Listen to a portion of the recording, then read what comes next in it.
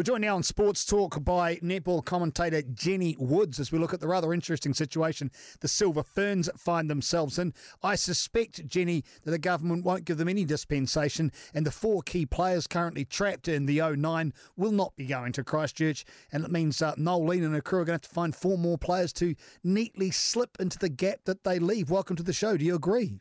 Darcy, yes, thank you. And yes, I do. I think I'd be very surprised if those players get out of here under level 4. Whether or not it changes during next week, if we go down to level 3, if Auckland goes down to level 3 on Wednesday, because of course those tests are Monday, Wednesday and Friday. But looking at that first test on Monday, these teams, they always talk about, training for the what ifs. Well, this is the ultimate what if, isn't it? So in many ways, it's a great opportunity. Yeah, well, even if they could get players down on the Wednesday, no time together. Is Dame Nolene Taurua is good, but is she that good? She can drag a team together in the space of less than half a day and get them playing an international game? Yeah, well, that's a good question. I mean, they've all been training, at various sites around the place anyway, individually. And I think what they were getting together, what's today? No, Thursday, tomorrow, isn't it? I've lost track of time, Das. But, I think that could be whether or not they bring them in or whether or not they just think, okay, too hard, we won't even try. But, what an opportunity for those other players who are in that squad, because she's got quite a beefy squad. There's, plenty of players to choose from.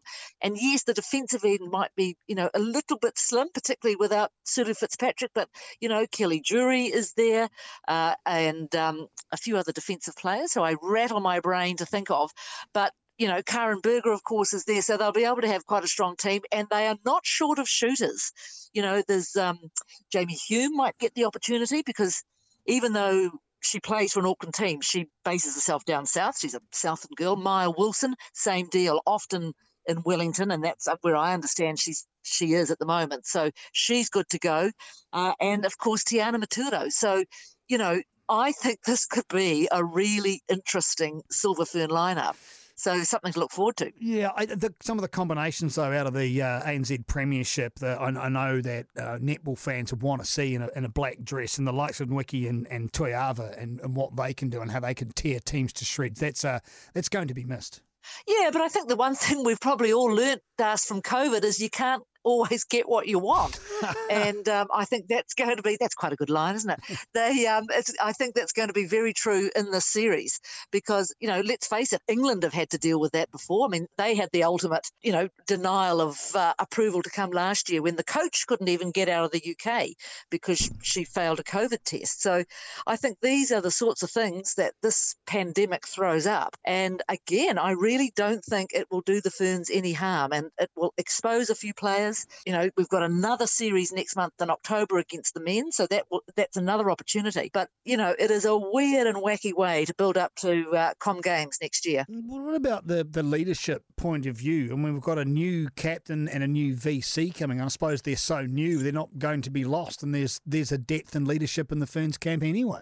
Yeah, well, I think that's right. I mean, I feel for Gina Crampton, and Sulu Fitzpatrick actually, but here's her big moment with the captaincy, which is that's a tremendous honour. She's going to have to wait. But I think you're right about the depth of leadership skills in the squad. Of course, those two won't be there. I mean, you'd have to think, will she look at, perhaps a Shannon Saunders, Claire Kirsten? They're, both captains in their respective ANZ franchises this year. She is not short of leadership material. As far as the results are concerned, I'm not sure where the favouritism lies with this 3-test series in Christchurch, but how much does that tip it toward the English Roses? I think it certainly perhaps evens it up a bit. This is a good England side, I mean, yes, they were well beaten in the test last year, but I think, I shouldn't say that actually because a couple of them were close.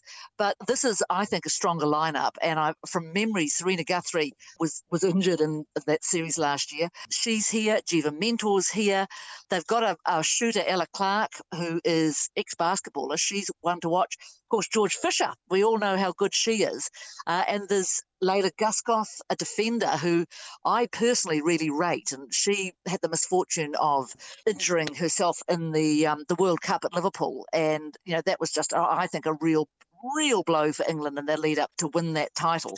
So they are no slugs, and of course they've got our own Liana Leota as assistant coach with them. So she knows all the inside running on the Kiwis. I think it should be a very close series.